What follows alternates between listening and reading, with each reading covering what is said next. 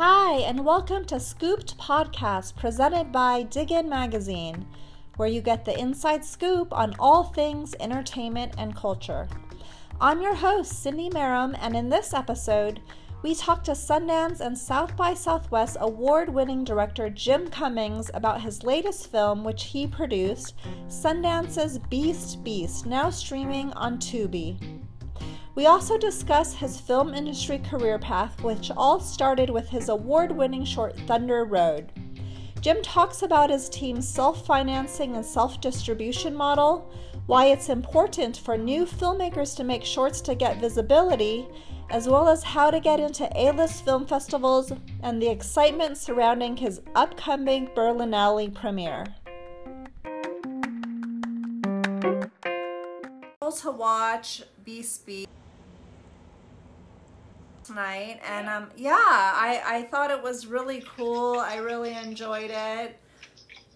I thought it was like so original and like artistic and everything. Just from the way things, like everything was laid out in terms of like the story and then like the shots and everything, it was so different. I've really never seen a film that way. So I really enjoyed it. I thought it was great. Oh, good. Yeah, Danny is an incredible filmmaker. He has the ability to weave all of these different stories together, and it's crazy. It was so weird. Like, I knew I was in it. I knew, like, he was going to put my stupid face into the movie as the cop.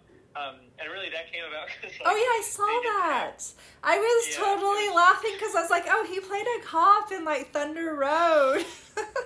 Yeah, I agreed to come down and help executively produce and, like, do the whole party scene stuff. Right. And, like, wrangle extras and do all the stuff that a producer does. And then as soon as I landed, they were like, well, look, we have this cop uniform, and another person dropped out, so I'm wondering if you would do it. And, it's terrible. I've known Danny for 16 years, and he's the only person that I can't say no to. So, oh my gosh, that's like, amazing. Yeah. That's hilarious. Yeah, because I was like, oh wow, that looks like Jim. I was like, yeah, that's definitely Jim. I felt so bad. The first question that he got at Sundance, like the world premiere of the movie, and he's like, thank you everybody. He's like kind of in tears, being like, it's so wonderful to be here. And he's like, ladies and gentlemen, Mr. Alec Baldwin. And Alec comes down.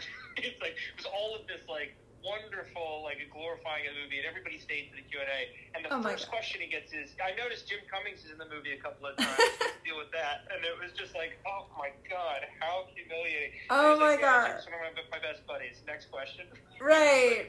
Oh my gosh, the things you'll do for your buddies, right? Yeah. How long? So you guys have collaborated a lot together, you and Danny, over the years, or? Too long. Yeah, for a long time, I was just kind of a Padawan to him. He started out doing hand-drawn animation because we never had any money to make stuff, and so we were doing all these shorts. And one of his shorts won South by Southwest. It's called That's in Biology, and it's really great. And he and I went to school together, so I knew him through all 4 years at Emerson. And then when he wanted to expand and make longer stuff, I was like, all right, let's start a company. I'll produce for you. And so I produced, 4 or 5 of his shorts, and then associately produced his first pseudo feature called Euphonia that was at South by 100 years ago, 2013 maybe. 2014 maybe. Anyway, so I was like kind of helping him, and then in just like looking over his shoulder at the way that he made movies and talked about movies, I learned so much about sound design and how to use the camera to help tell the story, and that kind of became this boot camp cult that I was in. Oh, wow. Of like being around Danny all the time, and he is so enthusiastic about cinema and what you can do with it that it rubbed off on me, and I started writing and directing my own stuff. So like, yeah, Danny and I probably worked together where I was in a filmmaker for 7 years. Oh, wow. Like that. And then that's insane. And then Danny, this is his first real feature, and so I was able to kind of hop on as an EP very, very gratefully and help that movie out. Very cool. So he wrote it also, right? In addition to directing. He did, and forget what it was at first called. He sent me a draft of it. I think it was called Warthog, and it was kind of like a bastardization of the story that he tells about killing the boar, and like how it's, I don't know. It was a very different kind of movie. It was more about like the parakeet versus the warthog, and it was very artistic. It's still very artistic. But, I don't know. And then he had made the short film of Krista, and that had done well at South by Southwest. And it was crazy because he had written the draft of the feature for Beast Beast when we were down in 2018 in Austin, and then agreed to. He won the Vimeo Staff Pick Award, and it was the first one that they gave out at South by. But the requirements for that were that the movie would have to come out the next day on Vimeo. Oh my gosh! And so he said, "Yes, let's do it." And then was like, "Well, wait. If the movie's coming out tomorrow on Vimeo, more people are going to see it tomorrow than ever will again. Right. Let's run a Kickstarter campaign to raise the finances to make the feature version of Krista." And I was like, "Yeah." And so basically leaving the venue, we won for Thunder Road, and then Danny won 2 awards for Krista at South by that year. And we basically all walked back to the house that we were staying at and shot this Kickstarter campaign video and launched it the next morning when right before Krista went live. So oh my gosh, wow. Crazy. That's crazy. That's like such a whirlwind experience. Danny was up until like 9 in the morning and then was like kind of collapsing on the carpet while we were uploading the Kickstarter video. It was gosh. There's footage of it, but if you watch it on Kickstarter, it's like Will and Danny and all of us kind of celebrating the South by wins. And then there's like a running clock of like, okay, it's 3 in the morning now, and it's like us building out the campaign. Really interesting. Oh my god, that's totally nuts. That's really great. I love that story, and I actually recently read the case study that Sundance wrote about your Thunder Road case study, and I was wondering about how you like self-financed, self-distributed, and like your path towards doing everything, just with you and your team, rather than going, the way of the traditional model. And I guess my question for you is like, for like your other films, are you following that same model, or have you followed that same model? Because I know that you have like, other films in the works, and like the Wolf of Snow Hollow. I know that's one of your newer films. Like, did you follow a similar model?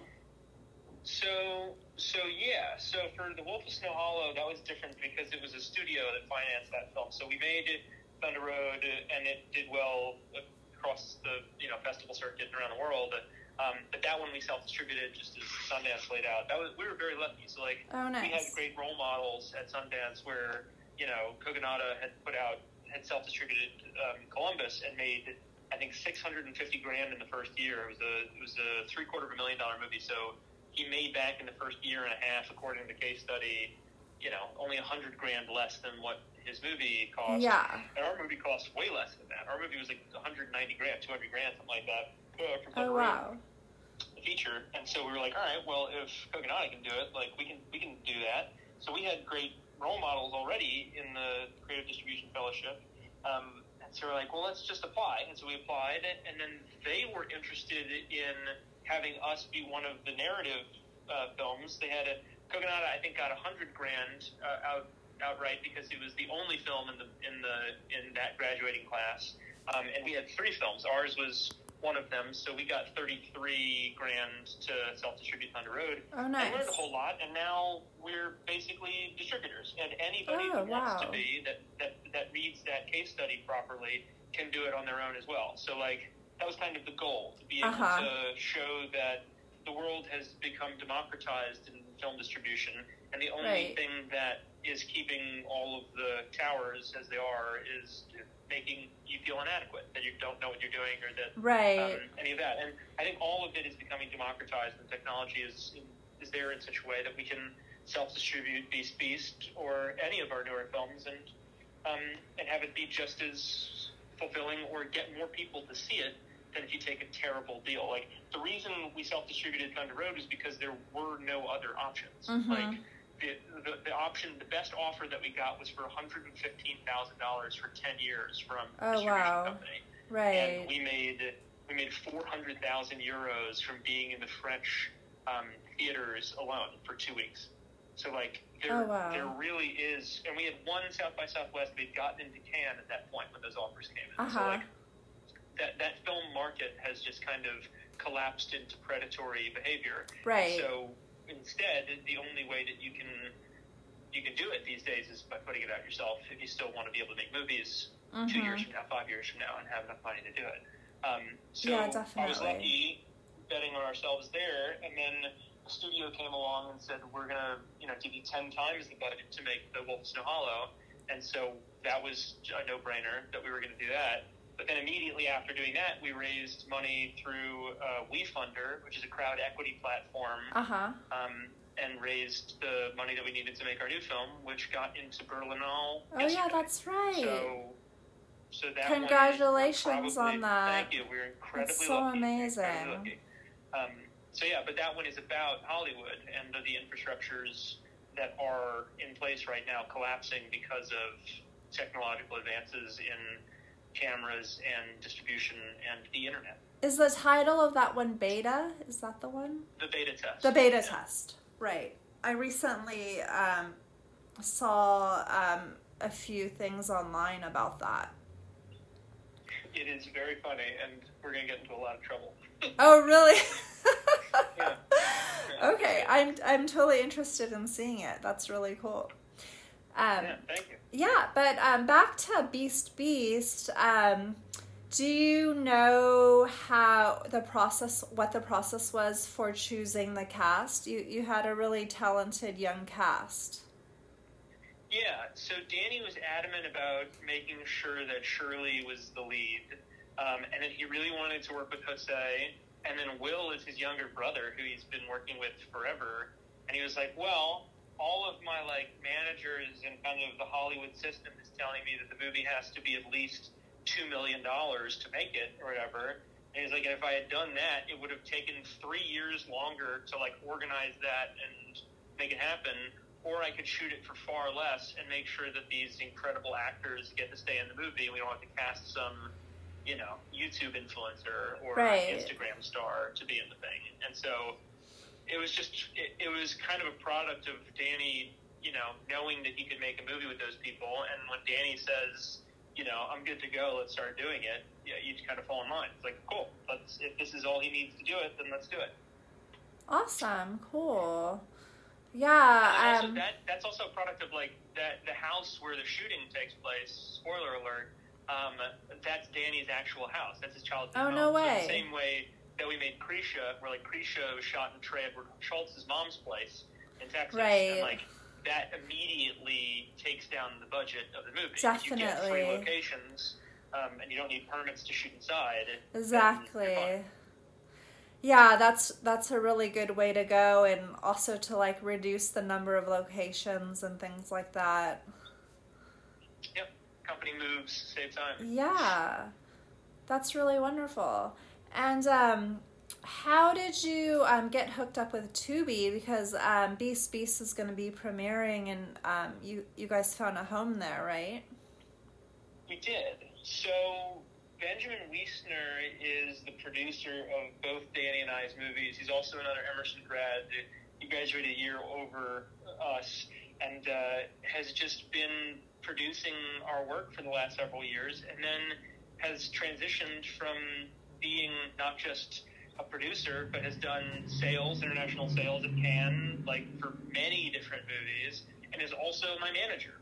Oh, wow. He has no other clients. He is exclusively my manager, which is really funny. It's great. He's just one of my best friends, and so I was like, that's really nice.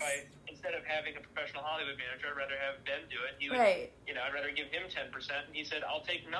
And I said, that is the worst management advice I've ever heard. You're supposed to get for more money. Right. But no, so Ben does all of this stuff. Ben was able to, reach out and meet up with Tubi and was like, this is just the perfect pairing. Cool. And he's like, these are people who we want to have an incredible relationship with.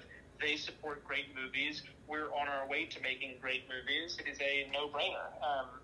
So yeah, it's kind of that's perfect really timing, great. I guess. Like we happen to have a movie come out at a time when they're looking for stuff and want to champion Sundance filmmakers, and we're like, cool. This is just happenstance, kismet that we get to work together.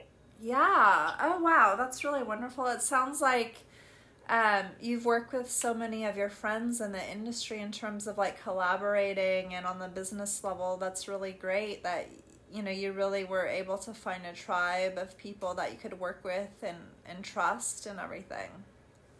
Yeah, I mean, the more I talk to heroes of mine who've been in the film industry for longer than I have, there's no difference. It's always that thing of like, you just keep making stuff and you become friends with the people who are making cool stuff, and then just by the nature of how time works, you graduate to become the next generation of Hollywood if you're still kicking. So, like, yeah, right. I feel very lucky that we get to make stuff. Like Hannah Elder, who's in Wolf of Snow Hollow, she plays Hannah, and I wrote her name into the script being like, it'd be great to put Hannah in a movie. She's a, you know, fantastic actress. And she went to Emerson with us, and it was like, wow. Okay, cool. Now that we have a big Hollywood movie for greenlit, I get to cast whoever I want. I was like, Hannah's going to be this girl.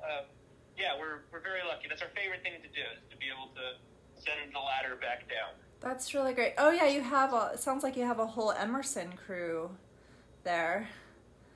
Yeah, I mean, a lot of them are kind of from all over the place. Many of our crew, like Charlie Texter, who is our production designer for Beast and for all of my movies, we met him because Tony, the creator of American Vandal, was looking for a production designer for all of Lil Dicky's music videos that I was producing. And we found him through Facebook. Somebody was like, oh, this guy's great. He works in LA, and he's done all the production design for literally all of our movies. Oh, that's amazing. So yeah, it's kind of a funny thing where, like, although it started with Emerson and, like, filmmakers coming out to LA from Boston, right. It's actually just kind of like, you know, a collection of juggernauts of people who, yeah. you know, enjoy working together. That's really wonderful. And in terms of, you know, your film, The Beta Test, that's going to premiere at Berlinale, like I noticed that you basically wore a lot of hats on that. Like you wrote, directed, and you also star in it. Is that right? And edited it. And you edited it. The sound design and sound music. And yeah, I mean, that's just kind of the nature of the thing. I had to learn After Effects in early March because we weren't going to be able to go to an effects house, and the movie had to be made in secret. So I was like, well, we can't, you know, we have to color it from home. We have to, you know, rent 5.1 surround sound speakers and build out the garage with furniture pads to make it soundproof and mix it from home. So like, that's just the nature of making movies nowadays. You can do it from, you can make a film studio from your laptop. Home. And, exactly. Yeah, that's what we've been doing. Yeah. Yeah, I know After Effects has a little learning curve. It's been great. I mean, like, but then as soon as I learned how to comp things and motion track and all the simple stuff, it's raised the ceiling of what is possible. So, like, although the movie was picture locked and we had a functioning cut of the movie that we're sending out to film festivals, I was still going in and replacing some shots where you could, like, paint out lights in the background, you know, take out, you know, C-stands and stuff like that. It's like raising the ceiling of a movie that was made for not much money and makes it look like it's a multi-million-dollar production. Yeah. Oh my gosh, that's amazing. Yeah, and I saw that you know, you're a part of Vanishing Angle, and that I was wondering what your role is, and in terms of that company, exactly what it does. Yeah. So I am an executive of creative initiatives at Vanishing Angle, which is a totally made-up title. I don't know what. Very nice title. So mainly, I'm a rostered director at that production company, and they've done all of my features. So when I first moved to LA, I had shot a feature as a producer with Matt Miller, one of the heads of the company, and that was in New York in 2014, and then I moved to LA, and he got me my first job doing a music video in town, and so I was just kind of working with him a lot doing production services. I was like a coordinator or a producer on different projects, and then got a job at College Humor and was working there as a production company and being unhappy with the quality of stuff that we were making. And then I made the Thunder Road short, and then that became like our first. Matt let me use his production company's insurance, Vanishing Angels Insurance, and so it kind of became this co-production. And then everything I did since, I was like, well, we already have the infrastructure. We like each other. Let's just, start making movies together. And so we made 9 single-take short films with full screen and topic, with Vanishing Angle. And then I just kind of became, a bystander. Uh-huh. And I was allowed a loiterer in the office. Oh. and since I started there, the company's grown to be, much larger. And, it's a huge family now of incredible filmmakers. One of our movies, so Maury Walker's first feature, just got in South by Southwest yesterday. It's called See You Then. And that's another one that we ran a We Thunder campaign for to finance that, otherwise wouldn't have happened had the public not come and said, yeah, we want to see this movie. That's really wonderful. Yeah, and, speaking of,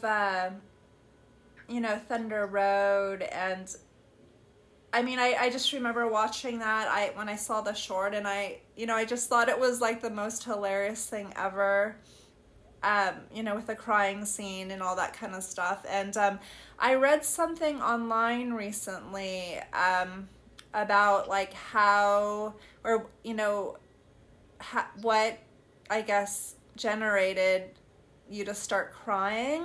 Do you have a story with that?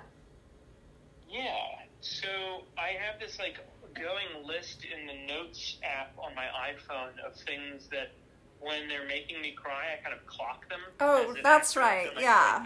Write them down. But for both of for the short film we were shooting it, I had an iPad and headphones set aside with the scene from Inside Out of Bing Bong, his big moment. No spoilers. But that was always the one that makes me cry. And so, before doing a take, I would watch that scene and then get to an emotional place. And I was like, okay, let's go for it. And then for the feature, there's this one photograph of Prince William and Prince Harry and Prince Charles at the funeral for Princess Diana. And Prince Charles looks incredibly lost, and he's watching the carriage go by, funeral procession. And then Harry is kind of looking off, but William is looking down at Harry, and he has this look on his face. It's a very famous photograph. He has this look on his face of, I'm going to have to raise this kid. And Prince Charles is just so aloof and, not really there for the children. Uh-huh. And it is such a beautiful photograph, and it tells that whole story. Oh, and wow. that is the one where I was like, okay, let's have this on my phone at any given time, and this is going to make me cry every single time I look at it. Oh, wow. Yeah, I guess I always kind of wondered, every actor has, their own thoughts, many times private, but, that make them cry. And I guess I always wondered, what the technique is.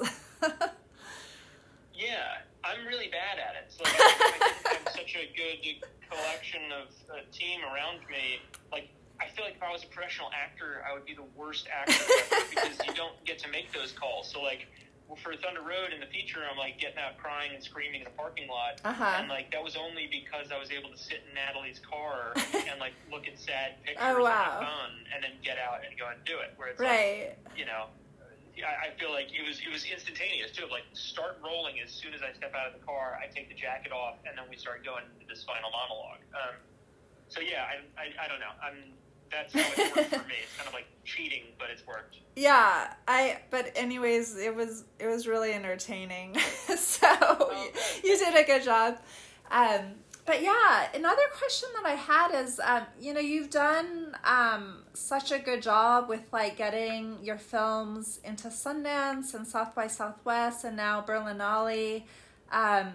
Is there a certain tactic that you use to get your film in? Is it marketing, or I was just wondering, or talking to programmers, or what is I guess for filmmakers that are embarking on that journey, what kind of advice or tactics that you can give them or talk about?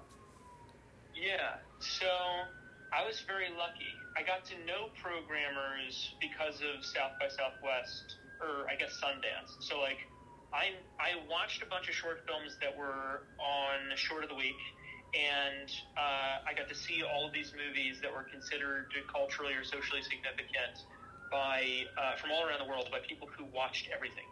And then I got to learn about how they pick movies, and I realized there's kind of no way to be nepotistic in that world because you get fired, and then also like there's just no system that would allow it. So like most people don't realize this, but Sundance and South by Southwest, and I'm sure other film festivals, but these are the only ones that I know about, they have a system of screening short films and features where it's anonymized. So programmers, when they start watching a movie, won't know if it's an animation, if it's live action, if it's a documentary, if it's fiction, and often scrub the credits. So they don't know if it's a man or a woman that directed it, if it is a group of people that made the thing. It is a kind of perfect system to only accept the stuff that is actually good. Yeah, so not to be biased in any way. The best advice, they have to be. The best advice that I can give to any filmmaker who's trying to get their movie into a film festival is to make the best fucking movie that they can make, and don't focus on anything else. And then also, I've had filmmakers reach out to me since 2016 to be like, hey, I made this thing, I submitted it, I'm wondering if there's anything you could do to reach out to the pro, and I never do it. Like, I have to tell people that I love that the point of the festivals are that they are discovery film festivals. Right. Like Sundance particularly, and Berlinale as well, that like if there is any kind of perceived scheming, or like if you send somebody an email and be like, hey, I submitted my movie and it's really good and like I'd love for you to see it, that is someone trying to tilt the scales. Right. Whereas a programmer getting something that they know nothing about, that they fall in love with, they get to go, who the fuck made this thing? And then they get to champion that person. So twice I've told short filmmakers, don't do anything. Don't DM programmers, don't reach out to them, don't email them, don't do anything. And both of those times they've gotten into big film festivals. Right, and just so let the work work... is something too. Yeah. Work speak for itself. That's number one. And then, but also like watching short films from those festivals and like building a metronome around what great artwork is. I guess educating yourself on what good short form or long form artwork is right now is the best way, and acting on it and like making something that is very impressive, right, is in line with the quality of content around the world. That is the best way to get notoriety. That's great advice. And you know, earlier in your career, you made so many shorts, and of course, Thunder Road with your short, it really launched your career. Do you think for new filmmakers that making a short as a concept piece is the best way to begin, and then maybe like making it into a feature later or going in a different direction? But do you believe that that's the best way to begin filmmaking? I think it's the only way. At this point, like, I don't know the stories of like M. Night Shyamalan writing a script and then there's a bidding war for it. Like, that's a lottery ticket, and that's just not how the world works anymore. It allows you, hearing those stories allows you to feel okay with being lazy and not proactive in making stuff, because you're comfortable writing in screenplay format but not actually doing something. But that world is so dead. Like, looking at Damien Chazelle, who made a short film of Whiplash, or Jared Hess, who made a short film of Napoleon Dynamite, or, James Wan, who made a short film of Saw, like, there are the only way, I think, right now, with the access to technology and the kind of, visionless gatekeepers that are the Hollywood system and the outside of Hollywood system, you need to prove that you can do the thing first before anybody gives you any money to... Right, exactly. Yeah, that's really great. That's good advice and very insightful. And just curious, what have you been doing, during this quarantine and pandemic? I mean, Have you taken this time to really develop your recent projects, or what have you been up to? I've been so deep in post. I'm the sole editor of this movie, of Beta Test. So, like, I had been wrapped in, luckily, in December of 2019. And so I had 3 months to edit with my co-director, PJ. And so we were together every day editing this movie. And then the lockdown started, and I've been editing at home. He's been getting tested every once in a while when we're having, like, a big week. So he'll quarantine, get tested, and then come over and spend a week with us. And that's been, kind of off and on for the last year. So, but it's taken that. Like, the movie needs a lot of sound design. It needs to be perfect before it goes out the door. And when you're a team of one and you don't feel like doing sound design that day, it doesn't get done that day. And so you kind of have to, it takes that long. But then for other stuff, I'm doing a bunch of research for different things that I'd like to do, but I'm not shooting anything. Like, I think it would be incredibly irresponsible to shoot something right now, and I'm lucky that I've had my hands not be so idle and making this movie perfect before it goes out the door to the Germans. Yeah, that's so exciting. Oh my gosh. That's amazing. Yeah, I haven't actually been to the Berlinale yet, but that's one of the festivals I want to venture to eventually. It'll be my first time as well. Oh, nice. I'm having an in-person screening in June. Oh, wow. Oh, it's going to be in person in June, you think?